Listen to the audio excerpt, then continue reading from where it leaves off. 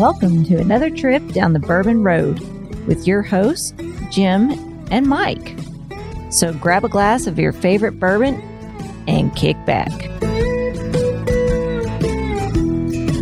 Welcome back for another installment of Craft Distillery Monday here on the Bourbon Road. We would like to thank our friends at Premium Bar Products for sponsoring this episode. If you're ready to step up your game at your home bar, check out premiumbarproducts.com to choose from their wide selection of glassware, all of which can be custom engraved with your personal message or logo. And there's no minimum order. So after the episode, head over to premiumbarproducts.com and check out everything they have to offer. Now, let's get on with the show.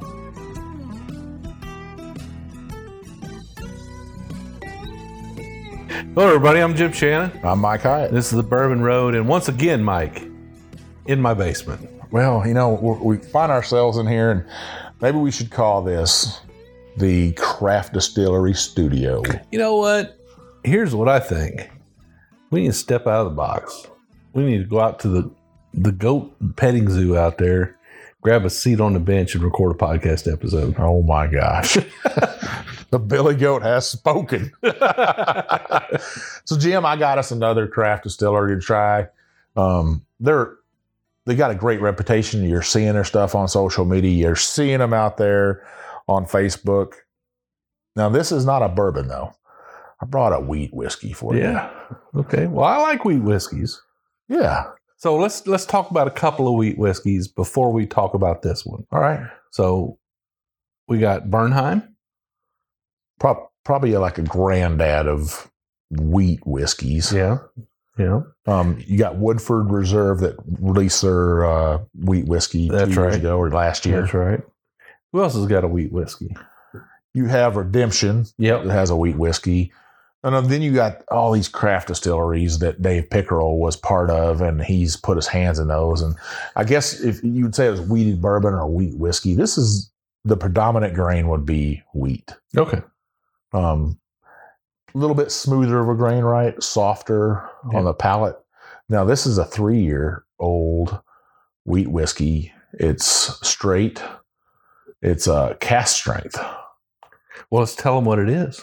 This is Dry Fly out of Washington. Okay. So this is not the first Washington whiskey we've reviewed in recent days. Yeah, we've been hitting a couple different states lately. Yeah. We did a couple in Virginia. We've did a couple in Washington, and we'll be doing a couple in Texas. So we're getting out of our comfort zone of Tennessee and Kentucky. So Dry Fly. So what? Now this is something to do with fishing, right? I mean, Dry Fly. This is fly fisherman. On the bottle, you see a little boat on the back with 2 guys in it. One's paddling down probably a western river, I would call it. Another one's slinging a fly out there all the way around on the bottle to the fly on the front. Yeah, it's the first time I've seen a label on a bottle transition from the front of the label all the way to the back of the label, and the two are tied together with that fly line from the fishing pole. That's pretty cool. A nice bottle. They even have a stamped on the bottom of the bottle of Dry Fly. A little bit bigger. I would call this the size of a Stag Junior bottle. That's it looks a little like the Rebel Yell bottle. Yeah, a little bit wider, I think. It's got that heavy glass base on the bottom, maybe to keep it from tipping over. I'm excited about it. It's 120 proof, so it should be right up your alley. Yeah, it's a high proof, but it's a light color. Now that might be that because it's 3 years and it's aged out there in Washington. Okay, different climate. So we don't know specifically the mash bill on this. I know. But the proof is 120. 120. So this is a hot whiskey as far as proof goes. We'll find out whether or not it's hot on the nose and hot on the palate. It's actually kind of got a really light nose to it, doesn't it? Not overly ethanol. And I would expect that out of a wheat whiskey to be a little bit more lighter on the nose. You don't get that corn just flowing through. Yeah, I'm not getting a lot of baking spice, not a deep caramel to it. It's just kind of a light honey, a sweet honey.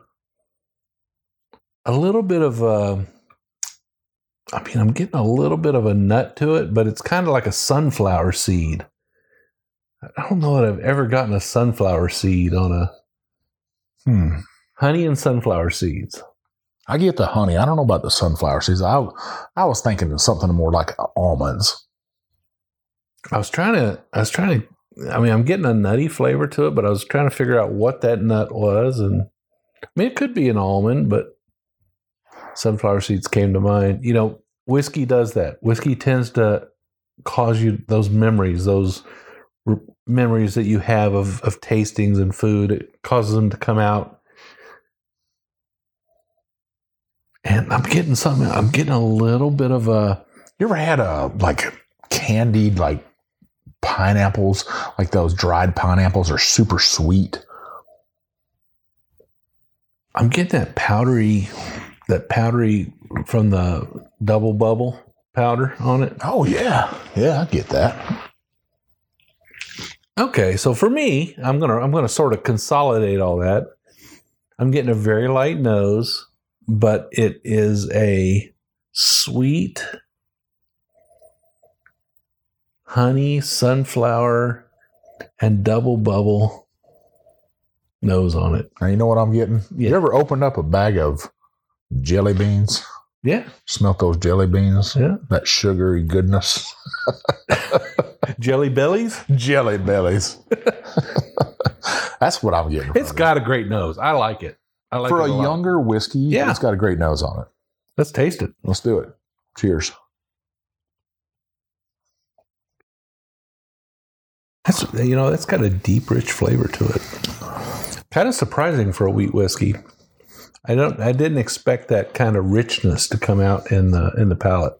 For as young as it is, it's very bold. A 3-year cast strength wheat whiskey. It's a little dry. It's not overpowering though. No.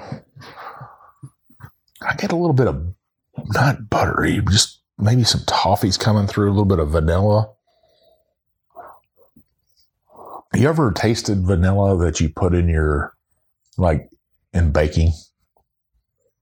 Just took a drop of it? Just a drop of that. I've never actually taken a drop in my mouth, no. I have. I'm just not sure why you did that, but... Well, I'm just curious what it tastes like. Yeah. When we go to Mexico, we always bring back several bottles of pure vanilla. Mm-hmm. Like to give them to friends and family. And I think we brought you guys back some vanilla last year. Man. Yeah, I'm getting those Necco candies too on the palate. It's that chalky, powdery. The same with the double bubble kind of the whatever that. What is that? The cornstarch they put on the outside. Yeah, is that what it is? The same with the Neccos. I'll tell you what, that's got a little bit of pepper on the back. It does. It does. Surprisingly. Sometimes you find that with these wheat whiskeys, and it's kind of surprising, isn't it? When you get that, it's like you get this peppery back in, and you're like, "Where's that coming from? There's no rye in this." Does that come from the barrel still? I think it does. I think it does. I think it comes from the barrel, and for me, it's very welcoming. I like it because I like to taste something that's soft up front and gives you a little bit of a shout on the back end. I like that. I think this place is doing great stuff. Now, Mike, I know these are short shows and we, on these reviews, but I'm going to take another pour. How long have you had this bottle? Ooh, I think on about a year now I've had it. I saw it. Oh, actually didn't see this. So me and Vivian went out to Kansas City to watch a Kansas City Chiefs football game, and her husband came from Utah, and he knew I wanted a bottle of this, so he picked it up, and we did a little whiskey swap. I brought a whole bunch of Kentucky stuff. I think I brought him three Blanton's bottles, brought him some Eagle Rare, a Henry McKenna, a Caribou. I brought him a little bit of everything, brought it out there. You were hauling gold there. Little bit. Making sure the truck was locked up. And then somebody tried to break into my pickup while we were out there, and I had it all locked up in the back of my bed, and somebody tried to break into the tonneau cover. And I went out there, and my tonneau cover latch is all bent up and everything, but it worked because they couldn't get in there. They must have tried and unsuccessfully, and luckily I lucked out and stuff. But we traded, and I brought this back to something, I can't be the self-proclaimed weedy king of Kentucky and not have this wheat whiskey on a shelf.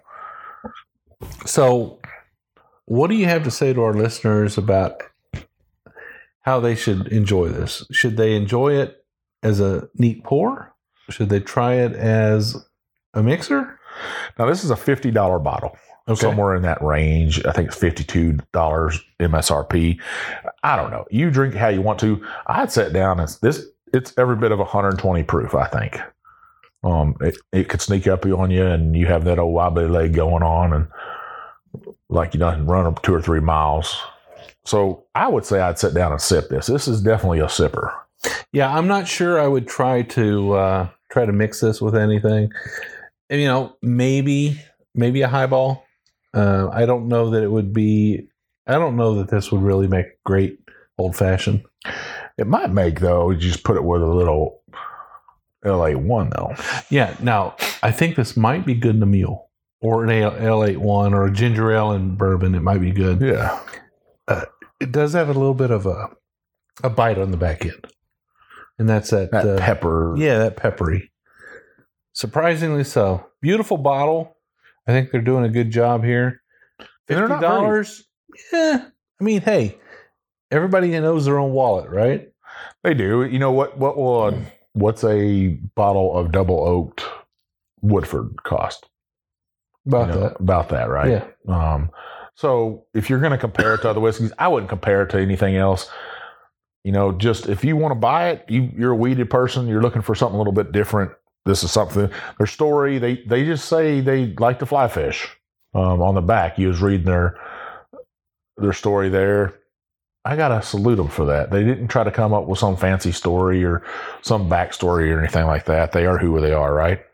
So let me read a little bit from the bottle, because I did this on the last episode. True American farm-to-bottle whiskeys from Washington State. With a fly fisherman's patience and an eye for detail, this whiskey starts with grain grown on the Wissota farm, a 116-year-old homestead farm 30 miles from our distillery. We mash, ferment, distill, and age every single drop. No fish stories here. This is a real small batch. Handcrafted American whiskey. Thank you for choosing Dry Fly Whiskey. And then it goes on to say, listen to the sound of the river and you will get a trout. These guys are true fishermen, I think. Now, they do have a bourbon. I'd like to try to get my hands on that bourbon and try that. Give it a review. And I think these craft distillers we're trying, everybody wants to see what they're making. I'd say, once again, if you're a craft distillery out there and you want me and Jim to sip on your whiskey a little bit as old friends and just give it a review, give it our tasting notes, I guess. We don't do them like everybody else does them. We just sit down and talk about it, really. That's right. Well, Dry Fly Mike, I think that I'll sit down with you anytime and have a pour of this. I think it's something that I'm not a big weeded whiskey guy. Let's face it. You know where I stand. Yeah, but this is good stuff. But you Very like that. respectful. You like that pepper on that back end. I do like that. And it's right at that 120 proof, but the nose will fool you. So everybody, if you are not following us on Facebook, you're not following us on Instagram, and you're not in our Bourbon Roadies group on Facebook, we invite you to join us, follow us, like us. Our Facebook group is just a bunch of really nice people hanging out, talking whiskey, sharing photos, sharing bar pictures. Called the Bourbon Roadies on Facebook. Search it out. You'll find us. Come on in and join us. We'd love to have you as a member. Yeah, I love to see people's new photos or bars. The conversations going on. We got even master distillers in there, distillery owners in there talking with our listeners, talking with the roadies. It's just a great community we're building. It's like a little family. So much shit so that me and Vivian, we had a grandchild, and I shared that photo in there, and so many people congratulate us on our first grandchild, and we're pretty happy about that. So make sure you look for those photos, and I'll be trying to do an episode with my son down there while we're going to visit him. That'd be awesome. Mike, we're just a podcast. We're just bourbon bullshitters. Yeah, we're just two dudes. Two dudes. We're non-pretentious. We don't pretend to be anything we're not. We're not telling you how you should drink your whiskey. You drink the whiskey the way you want to. Yeah, if you want to mix it with Coke, heck, we might even do an episode about that. Just, hey, what makes Coke taste better? Yeah, that's right. Or Pepsi if you're a Pepsi guy. So we are the Bourbon Road. We do this twice a week. On Mondays, you'll hear us talk about a new craft distillery. On Wednesdays, we'll interview somebody really cool. And we got some great ones coming up, Mike. I'm excited. Me too. We'll see y'all down the Bourbon Road. Cheers.